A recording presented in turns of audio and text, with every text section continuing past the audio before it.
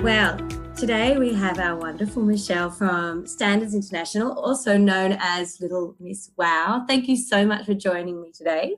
My pleasure. Very excited.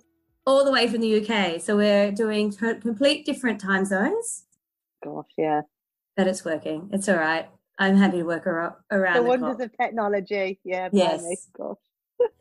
And I wanted to get you on the show because I came across you many years ago at an MDRT event in Sydney, and you were like almost bouncing off the stage. Your energy was just out of this world, and you were talking about really wowing your clients when you're running a financial planning business or practice. And at the time, I just sort of said, I've been in my own business for a couple of years, but I just went, wow, there's a lot of stuff I haven't even considered. And if I really want to make an impact, you know, I've got to listen to what you have to say. Over the years, I followed you and listened to you. And then recently we met up at the AFA conference. And we did. There was so many things going on because you guys went through similar stuff that our industry went through.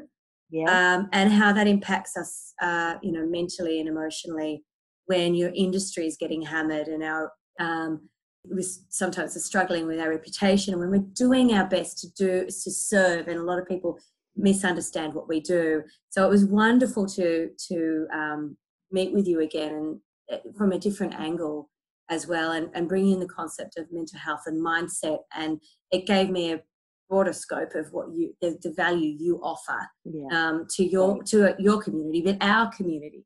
So I thought you'd be perfect to talk to about just getting mindset right, whether you're self-employed, employed, in a job, wanting just to make a difference in your life, and also there's going to be obviously colleagues of ours that are listening to this as well. So if you are in a practice, how to make it amazing, because that's basically what you do.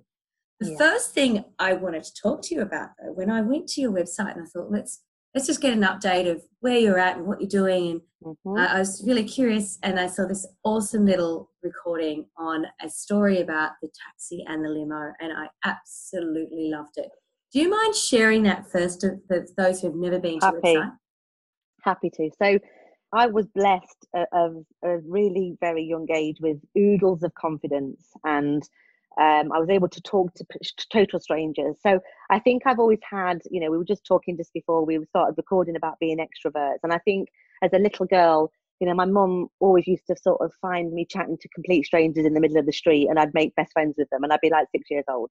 So I've always had that bit of something. But the taxi and the limo story. So I was traveling around Canada. I was on a speaking tour. I was speaking for a financial services network.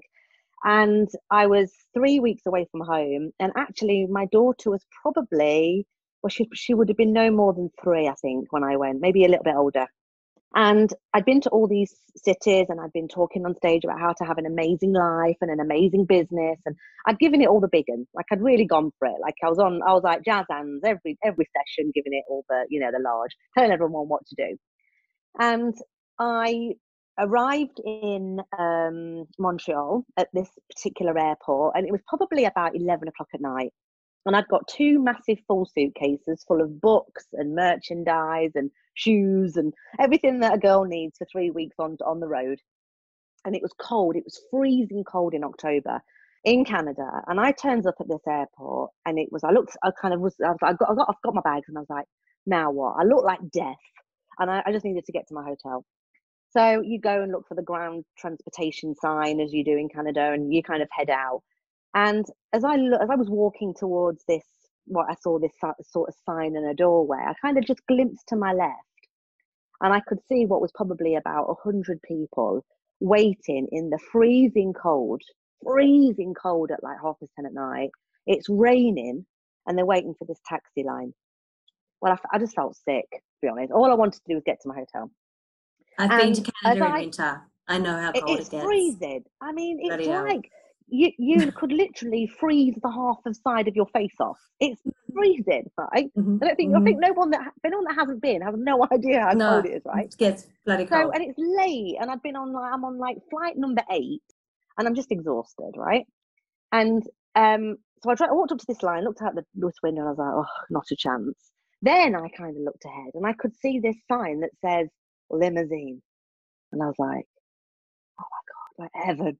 There wasn't a single person in this line. Red carpet.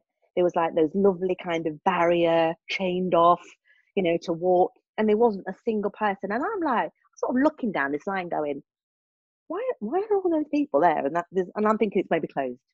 So as I stood there with my 2 suitcases, looking down this line, the thing that clicked in my head was, am I worth a limousine? That's what I was doing. As I was standing there looking down this line, looking at these people who clearly didn't feel that they were worth a limousine, and probably maybe some couldn't afford it, which is fine. But what came next was where I learnt the lesson. So in a thought second split, I went, yes, I am. Sod that. And I'm working my arse off and I'm traveling around Canada. And I'm going on stage in my little posh outfits and my makeup on. I'm worth a limousine. So off I go down the bottom of this red carpet, beautiful, like vacuumed, like hoovered, the lot, right? So I get to the bottom and there's this wonderful woman, limousine driver, beautiful Mercedes, Audi, whatever it was at the time, I can't remember. And she's like, opens the door, takes my bags off me, puts them in the boot, and I get in. And she hands me, she said, there's water, there's Evian water in the doors if you'd like to have self. I know, right? Oh, that is there. I'm like, oh God, this is amazing. I don't mind if I do. And then she hands me the USB cable, my phone. She asked me what phone I had, and she handed me the cable, and she said, if you choose some music of your choice and just basically plug your phone in. So I'm thinking, is she going to like hack my phone or something? Straight away, I went into like, oh my God, she'll have all my photos on Facebook in a bit. I'll be game over. I'll be hacked. So she hands me this cable and I put some music on, and I just thought, this is it. But then I thought, oh my God, this is going to cost me a flipping fortune. This is like, I've got full end service. So I leant forward and I said, so come on then. I said, so how much more is this limo to that taxi to where I'm going? Like, how much difference? And she said $25, which is probably about £20. What's that? 40 Aussie dollars? About double, is it? About that, right? And I went, are you for real? And she's like, no, is that too much? And I was like, no. And I just that moment, I thought, my life, my time, my happiness, my well-being I'd have paid $90 extra to sit in that limousine and go straight to that hotel, because that line of people in that taxi line was a good hour deep, at least an hour deep at 10:30 at night. And then I was sort of sitting there as I was pondering along, and the next morning I told the story at the next session I delivered in Montreal that morning. And I thought to myself, how many people would stand in that queue and wait for that taxi? Because for whatever reason, they don't think they're worth an extra $30, $40, $50, $25. At that point, I had no idea how much it was, but I knew with all my effort, my hard work, how nice I was, how lovely I was to people, and how important I was to myself, that I was worth a limo over a taxi that night. And it just struck me, and I just thought, there's too many people in the limo line. They're living in the limo line, in the taxi line, the limo line. They're living in the taxi line. They're living in that line. They're not treating themselves to the things that they deserve. They're scrimping and scraping on stuff they shouldn't be, and it comes down to the stuff you do. Like, their relationship with money is poor, so they don't think they're worth getting a brand new pair of jeans. They go to the ones in the sale. I've got girlfriends like this. So yeah, that's the story. But I can honestly tell you, Amy, it was one of those things that changed my whole outlook of myself forever. And from that moment, I won't go to the sales and buy the stuff I don't really want. I will save up and buy the pair of jeans that I want from Diesel full price or whatever, because I'm worth it. Because I'm worth it. My self-worth is of a level as should everybody's. I mean, you've hit so many amazing talking points just there in that one story. So as I said before we started, the money coaching stuff that I do is talking about our mindset and the stories, things we've gathered and learned about ourselves from a very young age, and the language we're hearing from our parents and whatnot.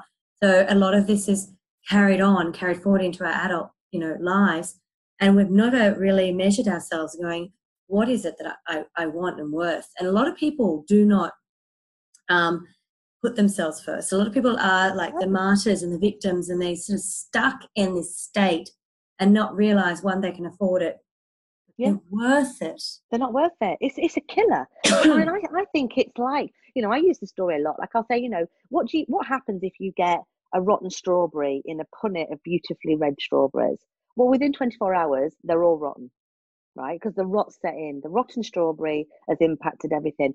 And that piece of self-worth generally is that first strawberry.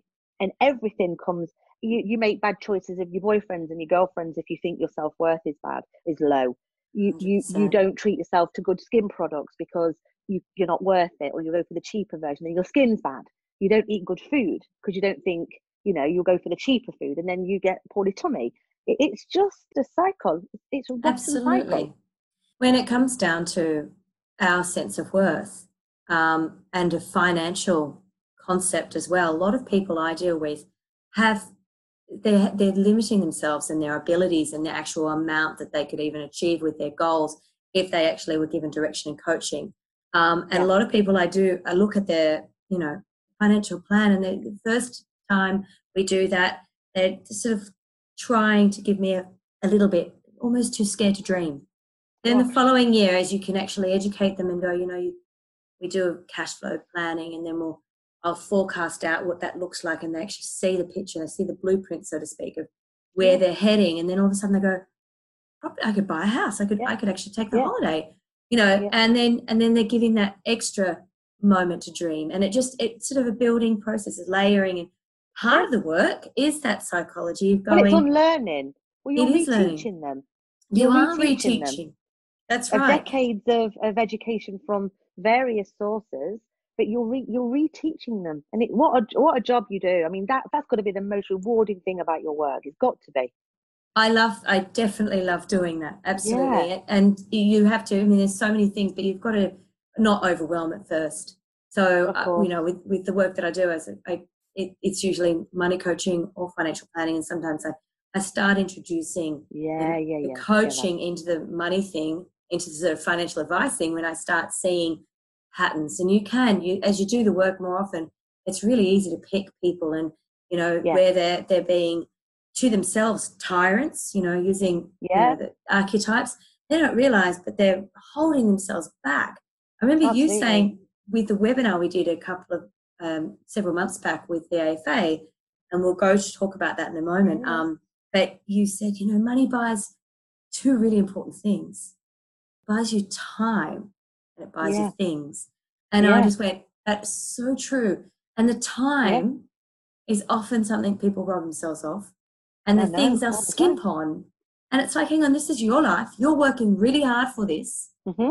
What do you want out of it? Like, what is it? And I say this, let's say this is a clean slate, and there's no not wrong answer, and there's no amount of money. It just is whatever you feel you want your life to look like. If you want holidays every year, what does that look like? How does it feel?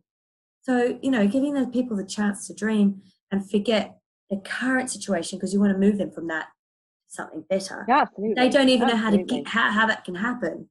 So your story with the taxi and the limo is a beautiful example of getting that message of, hang on, am I worth it? Of course I'm bloody worth it. I work really hard. But what happens is, I mean, you know, that whole conversation can link to everything.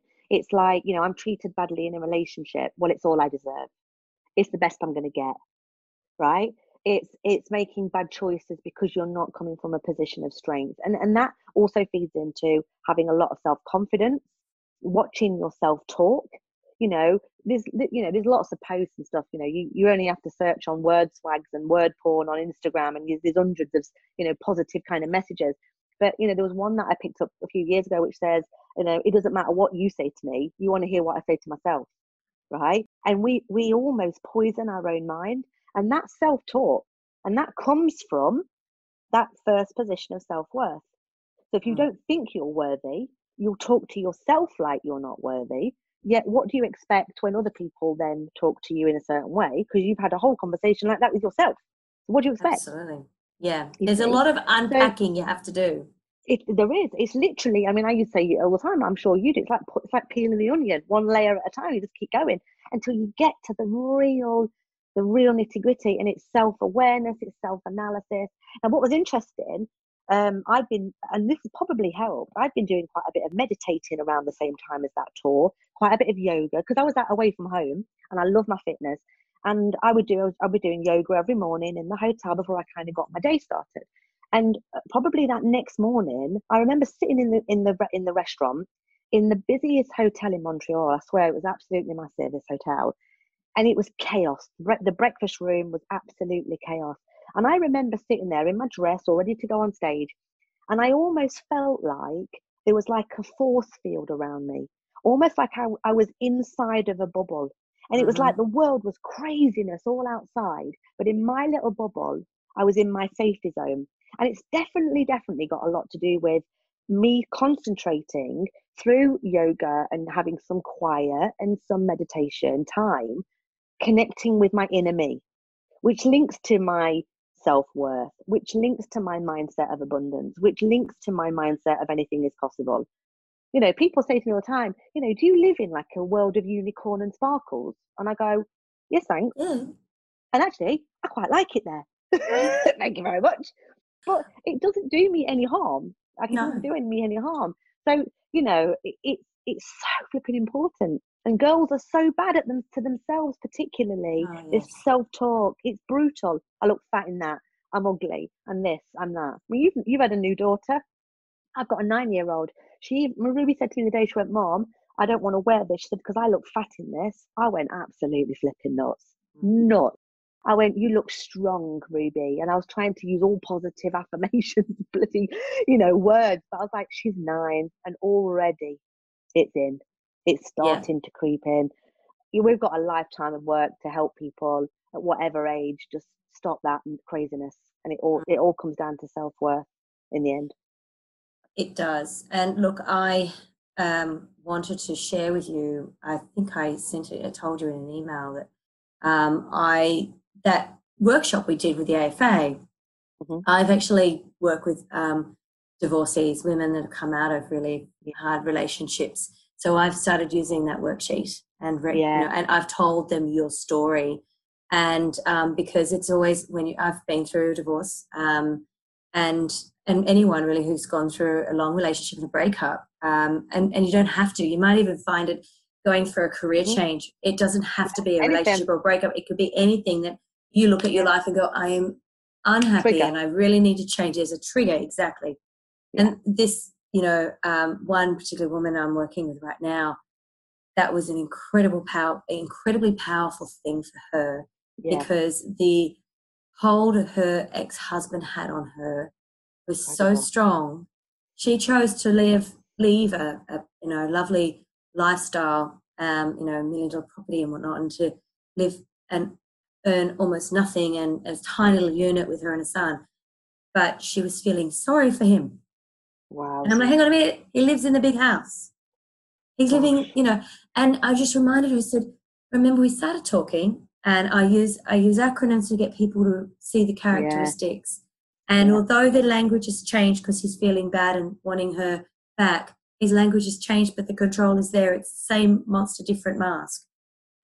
So that whole work of, I want you to focus on this worksheet, and I want you to think about you, nobody else. Nobody else, not your sons, not your ex-husband, not your friends, nobody but you. And rewrite your story.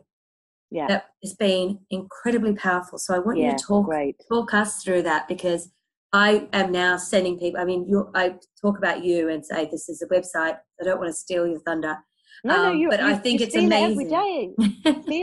Steal it, because, we know that this situation is not, it's not female driven. We know that. And we know that there are probably as many men in the world who put too many other people first and are suffering from, having to provide for a family, and they're overwhelmed by it. We know this. However, what I think is the difference between the man and the woman predominantly is when children arrive, and it's the woman's maternal instinct that kicks in. And I've, Ruby's now 9, and I remember at the time, and I'll tell the story, but just to sort of set the scene, really, I remember at the time saying to mums in my mum group, are you happy? And their response was, well, of course not. I'm like, what do you mean, of course not? Well, my life has vanished overnight. Well, my life with Ruby never vanished. It changed, and my life ran parallel to Ruby's. Now, I only have one child, so it makes it a bit easier. But what happened was, when I had Ruby, any spare time that I had available was, well, pre-Ruby went to me. It was directed at me. So I had a partner, Martin, I had a business, I had a house, I had friends, friendships, I had family, and then any sort of spare, and I had quite a big share of that time, personally. Now, when Ruby came around, my time that was for me ultimately was directed to her. So my fitness dropped off, and as it does. Well, when Ruby was about 2.5, everyone else's demands of me were the same, but my free time, my me time went to Ruby. Of course, I had to get that time from somewhere, and that's quite normal for mothers and fathers in some cases. And I remember being, I was actually in America. I'd literally come off stage. I'd done this whole jazz hands thing again on Wow Life, Wow Business. It was around the same time as the limousine taxi story. And I came off stage, and I was stepping literally 1 foot down the steps at the back of the stage. And as I was putting my feet down, I just kept saying to myself in my head, self-talk, you're an absolute fraud, Michelle. You're an absolute fraud. And I just remember my feet dropping one step. And when I got to the bottom of the steps, what I realised, because I've given it the whole have a wow life, wow business, wow this, wow that, I realised, probably just for no reason other than there must have been a trigger, that my life wasn't well, that I wasn't happy, that my life was out of control. I wasn't happy in myself. My well-being was suffering because I had no time. I had a 3-year-old at home, and I was on a tour again of America. Like, this was no life. But I couldn't tell you how I got there, or how it just creeped up on me, as it does with all of these things, right? You don't just go from 0 to 100 miles an hour overnight. It's a gradual build, which is why it became a problem. And it hit me, literally took my breath when I got to the bottom of these steps. And then I kind of parked it because then I had to go to a meeting. And then that evening, I met a guy from MDRT. It was an MDRT meeting. And I met this advisor from Canada. We've become really great friends over the years. But we were just chatting in the bar, as you do, as everyone does at kind of these meetings. And he said to me, we were chatting, and he said, do you mind me asking you a question? And I said, no, fine. He went, are you happy? Well, okay, now. He might as well have just slapped me around the face because I stood there and went, no. But normally I'd have gone, yeah, everything's great, life is amazing, everything's fabulous, I'm in America and I'm on stage and all that. But he was a planner. He was a great planner, life coach, right? He read you. God, didn't he just? And he literally, he could have knocked me over with a feather that night. And I said, do you know what? I'm not. And this was, I swear to you, Amy, this was about 8:30 at night in the bar. We sat talking until 5:30 in the morning. Wow. And there wasn't a drop of alcohol either of us had consumed. We just talked and talked and talked and talked. Both of us about our lives, right? Hence the reason we've become such great friends. And that morning after, I literally went to my room and I wrote down 10 words, 10 areas of my life. And I realized that I was desperately unhappy. And those 10 areas became the concept that we designed as the future you. So what I did on one of those little tiny bits of paper and a little pen next to the phone in the hotel room, what I did was I projected myself forward to the eve of my 40th birthday, which was the 7th of March, the new year. And I wrote down on these little bits of paper what I wanted my life to look like, feel like, taste like, be like on the eve of that date. And what I'd effectively done without me really realizing it is I had designed the future me, the future you, the future version of myself. And in my planning, Ruby had vanished. Martin had disappeared. My business had disappeared. And that was my plan, but I had no consideration for anything other than myself doing that exercise. And I can honestly tell you, I think I cried most of the way through it. I realized that the relationship that I was in, I was unhappy in. That I didn't particularly like my relationship with my daughter because I'd not bonded with her properly, because I'd never been there. You know, she was ill some mornings and she'd shout Martin, she'd shout her dad. And I would say, I'll come. And she would say back to me, I don't want you, I want daddy. Well, you might as well have ripped my heart out, because I was always at work. Now, I created that life for sure. That was all my doing, 100%, right? I'll take full responsibility. But I changed pretty much every aspect of my life on that night by writing that out. And then I gave it no more thought other than I came home, kept it all to myself, and started making some changes. I got rid of friendships that were not really friendships. People had made their way into my life and had no place being there, had no value to my life, and I had no value to theirs. I started working out, I got fit, I did it all at home workout, online, YouTube. Martin and I had a conversation with Martin, and I remember he walked downstairs one day. This was the June. In about the September, I walked downstairs after putting Ruby to bed one night, and I said to him, we need to talk. And he said, please don't leave me. Please don't leave me, right? And I said, I'm not going to leave just yet. I said, but I'm not happy. And in the December, we separated because we'd spoke a lot about it. There was nobody else involved. There was no affairs. There was no betrayal. It was the fact that when I ran my future version forward to 40, he wasn't in my movie. He wasn't in my life. And me and Martin are still great friends because it was done right. And affairs are just the most horrific thing ever, because they betray and people get hurt. However, they happen because it gives people a reason to leave. And the reality is, people don't need a reason to leave. They are the reason enough, which comes back to self-worth, right? And I was separating a family with a 3-year-old in it, right? It wasn't an easy thing to do. But I changed my friendship circles and my fitness and my diet and my house. And I changed it all. I got rid of people and just said, when they all kicked off and said, well, what have I done? I said, it's not about you. I don't feel this relationship is adding any value to either of us. But I was honest. Bravery, see? So you need a bucket full of bravery. So then I kind of started dealing with stuff myself. And then I would have conversations with planners in my work, because I coach planners and financial advisors in businesses. And I just was spotting all these signs that they themselves, their lives were out of control. Because they, particularly, you're a planner, Amy, you probably spend more waking time changing the lives of clients' lives, that your life is naturally going to take second fiddle to whatever you're doing for clients. That's just how it is. But I realized that this was a common thing. So I started doing the exercise literally on the back of a notepad with every advisor that I sat down with, with astounding results. I started presenting on it in workshops, at conferences. And I've had messages from people on LinkedIn 2 years later saying, I saw you in so-and-so. I've now finally left my abusive husband. Or I've moved back to LA because I was living in California, and I was living in, I don't know, wherever, Calgary in Canada, and I needed to go move back to Vegas. Or random stories. People I don't even remember. I never met them, but they saw my presentation.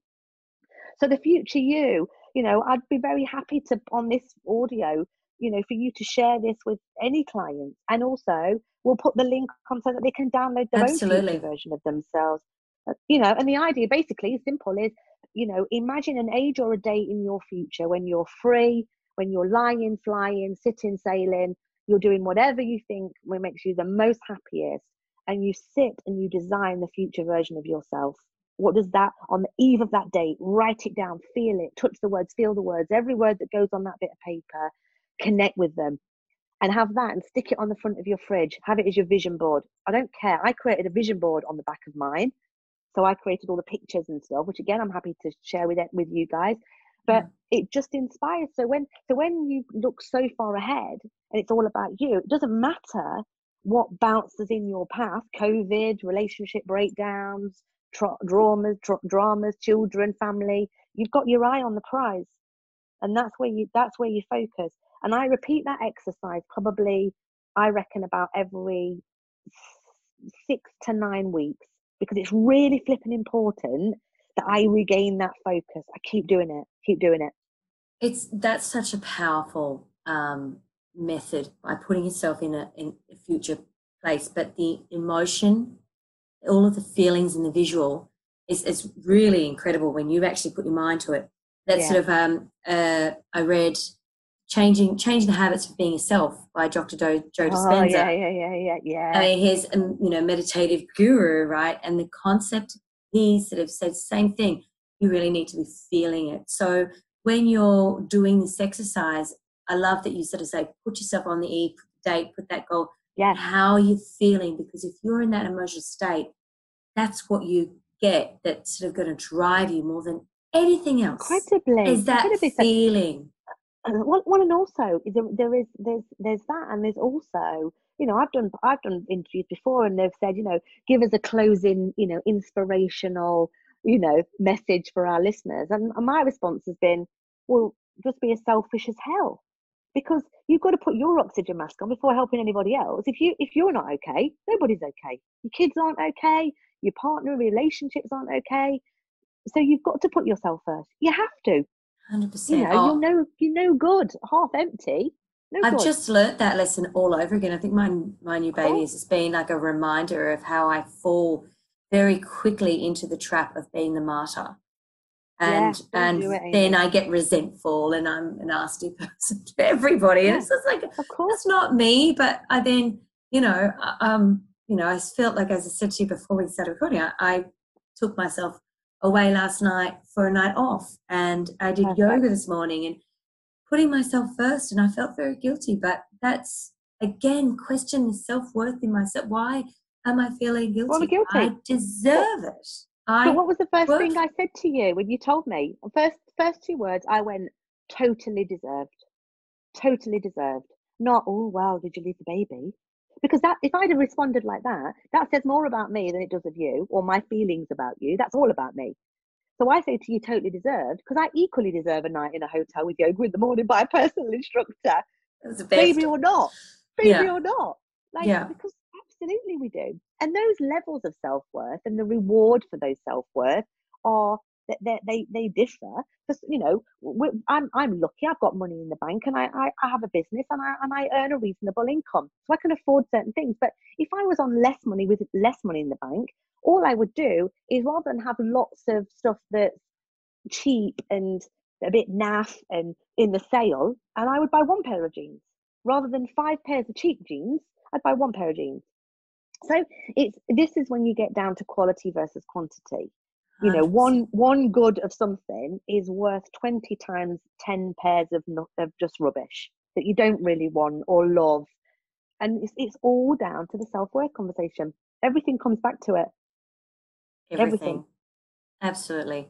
The amount of times I've looked at people's financial position and been quite surprised because they have no idea of the potential their life could be, because they don't sense that they are worthy of maybe upgrading the kitchen, because they are scared to spend on themselves, or they're worthy of a better lifestyle by investing long term to have a retirement earlier than their colleagues or their family members, because they don't sense they're worthy. It's amazing. Well, you know what?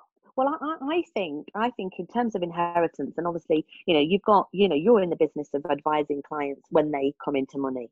Well, I've had in the last 3 years, I've had my great auntie die. I had both my grandmas actually died on the same morning in November, both of them. Sorry. 82, one was 84. Both of them found dead in their homes the same morning, 5 streets apart. Like, this is the most freakiest day ever, right?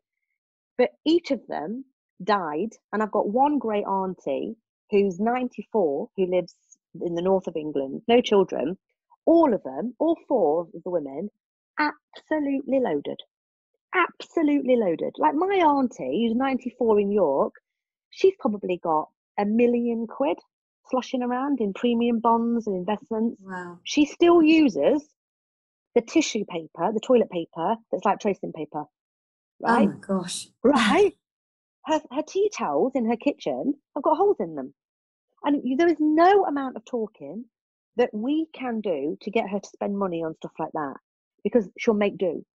So actually, my generation, your generation, we're going to be loaded, because all this money is going to drop down, because the generation above who had the money never spent it. I mean, in a bit, I'm going to be flipping loaded because oh no, it's so sad.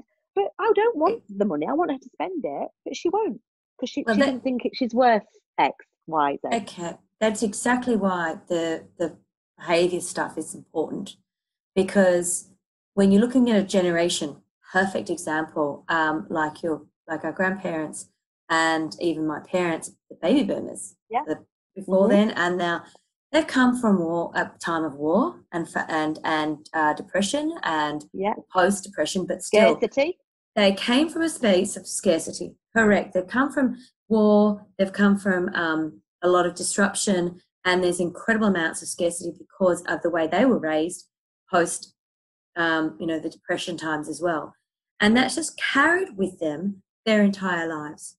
Yeah, God. And it's actually the way. So our behaviours are created subconsciously from our childhood. So it's what they've been taught. The language is so important. The language that they've heard when they were little ones is what they carry on and make financial decisions as adults. So bad. It's basically why we have these generations that are, some baby boomers are great. They're spending kids' inheritance and they've got a completely different attitude because they also came out of more of a revolution period of post-Vietnam and more hippie-like. But then there's those that are like my parents, incredibly conservative. So you've got two extremes in that one generation. Yeah, absolutely. Rebelled, but then you look at their parents and they're all very conservative. Yeah. And you've got to look at the times that they were raised and why. And that all trickles down all the way through to us. So I recognise that I'm incredibly frugal by my parents, but then there's also the inner fool of me that from my dad. My parents separated, right? So I've got these two households, very, very different. And so it's very confusing sometimes when you look at my financial decisions. But if you break it down, and when I went through that whole coaching process, because I went through it as being coached to learn the process, what an eye-opener. And it really is. All comes down to how we see ourselves and our sense of worth.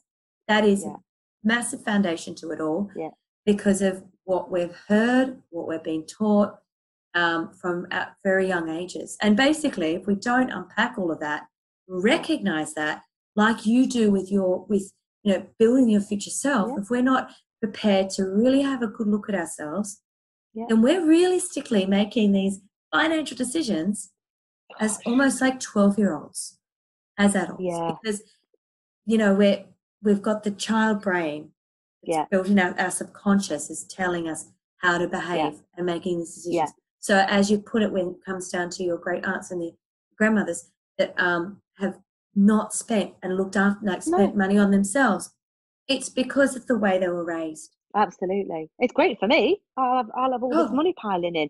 And it's even like when I inherited from my auntie, like I was when I got the money, I mean, I inherited about, I don't know, £40,000 from her. And I remember it sitting in my bank, God, for ages. And now I'm very aware of all this stuff, but I almost felt like I needed to do good with that money on lovely things because she never had lovely things. So I bought myself a diamond ring, treated myself to a diamond ring, which I had designed in her colours and the colours that we shared that we loved together. I bought myself a new car for Ruby and I to go camping. So I've got a nice big T5 transporter, converted with like all the pop top and like a motorhome. And because I needed to, and I wanted to do something more with that money than she had ever had. So when I had my ring designed, I had a ruby stone in it because my daughter's Ruby. So it would pass to Ruby when I wasn't around or when I decided to give her that.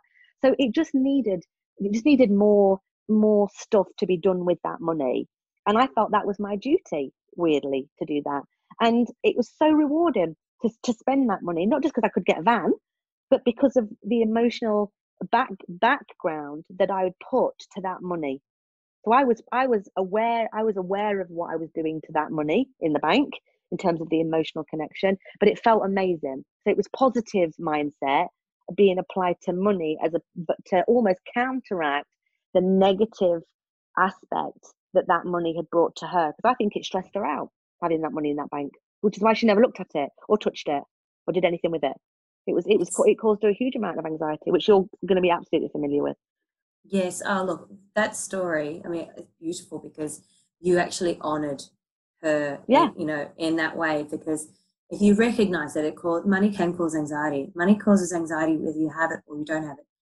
You've got to look at it as from an energetic field in some respects, as opposed to just the tangible, physical dollars and pound cents. Note. Yeah, absolutely. Pound note, as opposed to looking at it going from an energetic point of view. Why would someone get so anxious about it or not want to deal with it? Oh gosh, there's so many clients I've come across with their heads in the sand and have done nothing with money.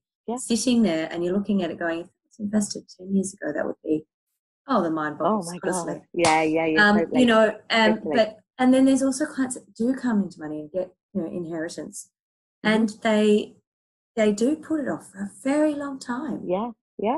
Because very similar to your story, but you've got a lot of knowledge because you come from your industry. Absolutely. You're working with advisors that educate and their clients on investing, or give direction with investing, and or work on the goals so that money is directed the way it should, ought to be for that particular person's needs. Yeah. But a lot of people look at money and just go deer in the headlights, can't deal with it, don't know what to do. And okay, because of that, I'm just going to put my head in the sand and pretend it's not there. Yeah. Which is just as bad, personally. It is. Well, it is. And, really, any amount of money is simply an enabler. And if you put that enabler with your self-worth and your level of self-worth, the two will connect.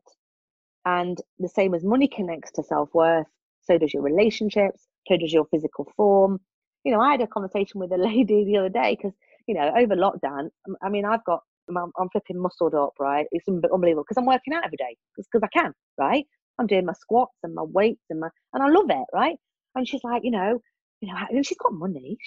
And I said, she's like, what do you do? And can you give me some points? So I went, you need to join a gym, right? There's a gym down the road for £25. She went, oh, that's a lot. I was like, no, it's not.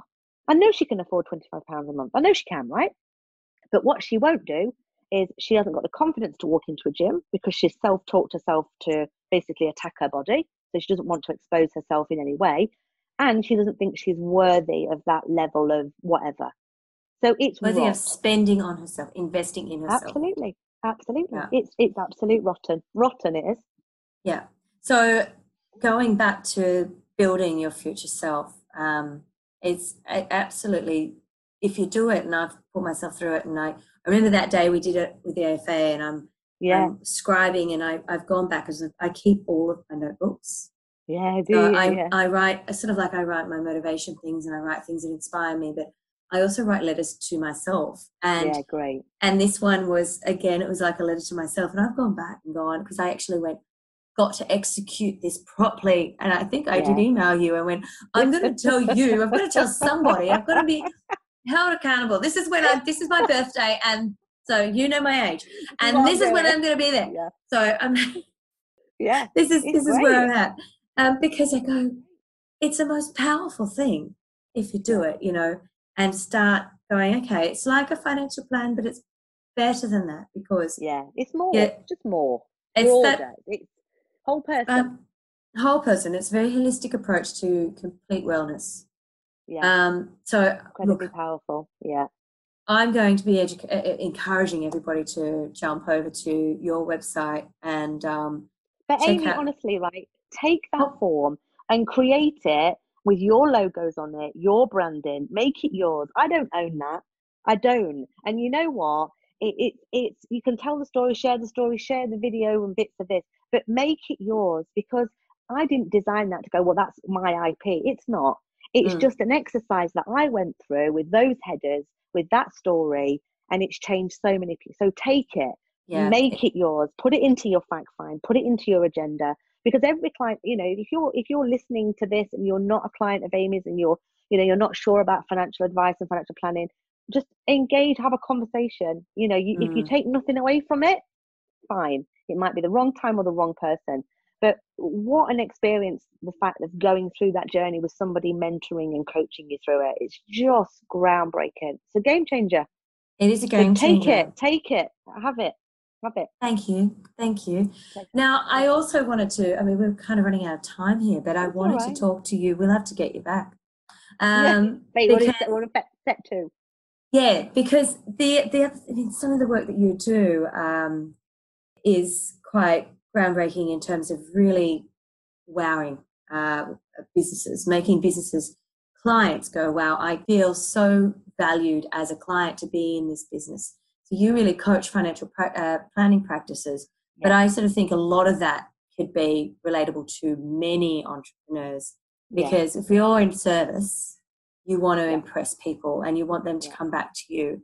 So you've got, there's a little snippet on your website where you sort of go through a lot of examples of how to make someone just feel so amazing, because they are amazing. And that's what our job is to do, is make people really aware of how amazing they are. And I don't think people realize what financial advisors actually do. They think we're just nerds behind a desk that talk about money, but the money is actually only a small part of it. As we've talked about, the big picture is, you know, how we feel, where our value is, but how you instill that in others. Do you mind sharing that a little bit about how you get businesses to turn things around and actually really show value to their clients? Yeah, to be honest, you know, it's very simple. So there's lots of ideas. I mean, whether you're in business or a financial planning practice, there's a book I wrote with a financial planner in who works out of Thunder Bay in Canada, and it's called The Little Book of Wow. Now, yes, granted, it's written for financial planners to implement a Wow client journey. But to be fair, any business owner could buy that book and read that book, right? So we're humans. And there's a great quote from Maya Angelou, which is, and I'm paraphrasing because the words right now escape me, but it's basically, people will never remember what you did, what you said. They'll never remember any of that. Like me and you could engage and we could say a million words in our hour and a half or whatever. The only thing that I will ever remember is how you made me feel. So when you talk about the interactions with me and you saw me there and any relationship, the only power I have over you and the thing that I have the control over is how you feel, how I deliberately make you feel. So I write these presentations and there's lots of words in them, but ultimately the only thing that's in my mind when I write an interaction or a presentation or do anything, and there is relevance to the story, is how I want you to feel during our interaction and after our interaction, right? Yes. So any business needs to focus on if you were my financial planner and you were trying to lure me in as a prospective client and you wanted to wow me and you wanted to absolutely blow my socks off, you have to focus on how you want to make me feel, right? And in order to do that, you have to be reminded that I have 5 senses, 5 of them. So I'm going to listen to your words, but I also have sight. I also have smell. I also have taste, and I also have touch. So effectively, in order to absolutely blow me away, you have to design a service, an interaction, an experience that hits each of my 5 senses. So down to, you know, when all the world opens up and I come and visit you in your office, you know, you might have a nice smelling office with a particular scent that's been designed to relax people as they walk in. If you visit somebody at home, you pick a certain scent of perfume that, you know, has a particular, it might be jasmine or it might be lavender, and that's your scent. And that when you walk into that person's home, it's Amy's smell. Amy, what perfume are you wearing, Amy? It's all done deliberately. And you can extend that, and I'm just touching on scent, but you know, you can do that. So we say to clients things like, you know, when you send a birthday card, you know, put some scent on it. You know, this is not like seedy, horrible love letter sort of stuff. This is, you know, and at the same time, that scent matches the same scent in your office, the candles that are burning, or the incense that's in the office meeting room. And then when it's Christmas time, send a candle with the same scent on it. So we've got 5 senses. You have to trigger them all of them. Wow. The Powerful. quality of the paper that goes in the report, the quality of the binder, or the ink that's used, or the pen that you use when you're sitting in front of a client. If you're standing there with a beautiful Mont Blanc pen, and you're sitting there with a beautiful notepad, and the client's like looks at you and thinks, God, I must be really important. She's got the posh pen out, not the chewed up, biro that's with the folded up corners. I've got a notepad that's in a mulberry. And Mm-hmm. I've not got 5 of these. I've got one, and I saved up to buy it from the airport. But this is a mulberry bound with a beautiful notepad. When I pull that out, it looks impressive to the people that I'm with. So it's just simple. Hit the 5 senses. Focus on what they are, how they can be triggered, how they can be stimulated, and you will never go far wrong. Never, Well, ever. Of ultimately, it makes someone feel important. course Comes it back does. down to that whole message. I think this whole episode's really coming down to that key word of self-worth.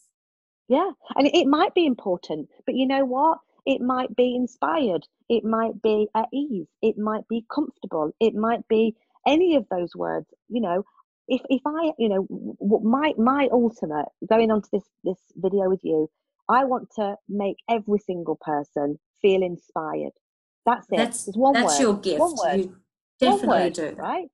But you know what? I'm still just a girl. I'm still just a mom. I'm still going to go and do dinner tonight. I'm still going to go and do my chores around my house. But it's by design, right? Because I'm here to do a job. And I think anybody in business that's interacting with another human, they've got to leave themselves behind. And when you're servicing, and I came across an amazing quote years ago by a guy that run a boutique hotel in the Cotswolds in England. And he said, and he was asked the question, what's the key to your business? He said, I turned servicing into serving, right? And I sat in this audience and I was like, oh my bloody God. And it was just like, and I was like, that's it. That's it. Any planner, any business owner can service, but they can't serve unless they do it on purpose. And that's Yes, the difference. And you do it by hitting your 5 senses. Simple. One idea, brilliant. and it's the simplest thing, because it's all about the other person then. It's not about you. They're not your 5 senses. They're their 5 senses. Okay? And your key thing, you said you want someone to go away feeling inspired. Absolutely is what you do. And that's when I first heard you speak. I was incredibly inspired, and I wanted to know, how do I bring wow into my business? How do I Yeah. wow people? Yeah. It's gone beyond that for me. I sort of think you bring so much more. I mean, that is, you wow people in so many ways. But in this just small time that we've had, this near hour, you've certainly inspired and wowed me by sharing these Glad. very, very important messages. And I hope everyone who hears this shares this and jumps onto your website and follows you on social media and Oh yeah, connects with please you. do. So And can you share tell? stories. Yeah, absolutely. Yeah. Absolutely. Just one thing to close, Amy, and I will, because it links to self-worth, and I think it's really important, is people dismiss their gut instinct all of the time.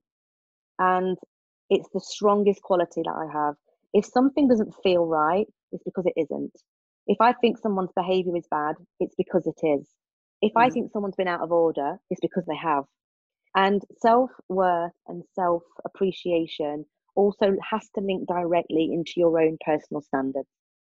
So if you think someone's behaving badly to you, or has made a wrong decision that you don't agree with, or said something that's offended you, you absolutely have to say that's upset you, or you don't think that behavior is right.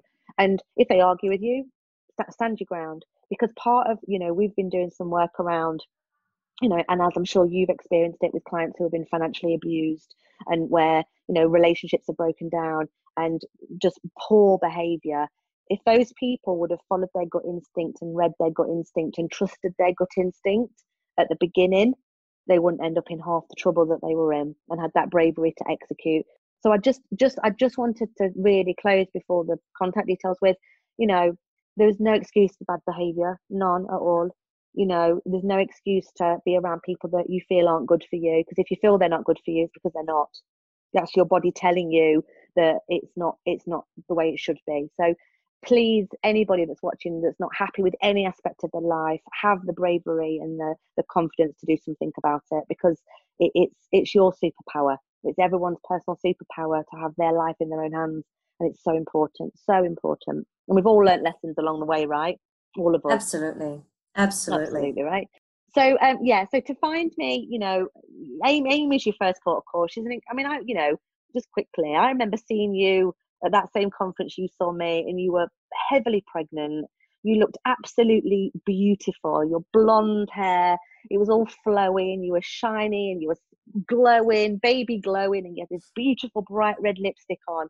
And I just remember thinking, she looks amazing. And then I bumped into you at the airport. Do you remember in the lounge? Yes, that's right. And I'm like, where are you going? You're like, I'm going to the races. And I'm just like, what?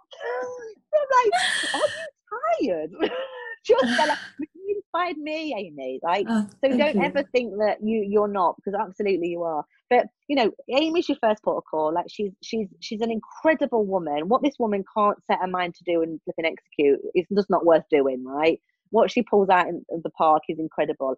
So Amy's your first port of call, but anybody can reach out to me. So I'm on Facebook as Michelle Hoskin. You can connect with me personally. I've got my Little Miss Wow on Facebook. I've got Little Miss Wow on Instagram. I'm Little Miss Wow on Twitter. And then, of course, I've got the Standards International website, which is standardsinternational.co.uk. Or reach out to me. I'm Michelle at standardsinternational.co.uk. And just connect. Let's all support each other through whatever's going on in life. And, we deserve to have an amazing life. That's it. Thank you so much. Well, I look forward to sending this out to everyone. Good. I'm glad. And I'll share some of the resources I've spoken about with you. And obviously, you can share the workbook, do whatever you want with it. So it's yours. Excellent. Okay. All right.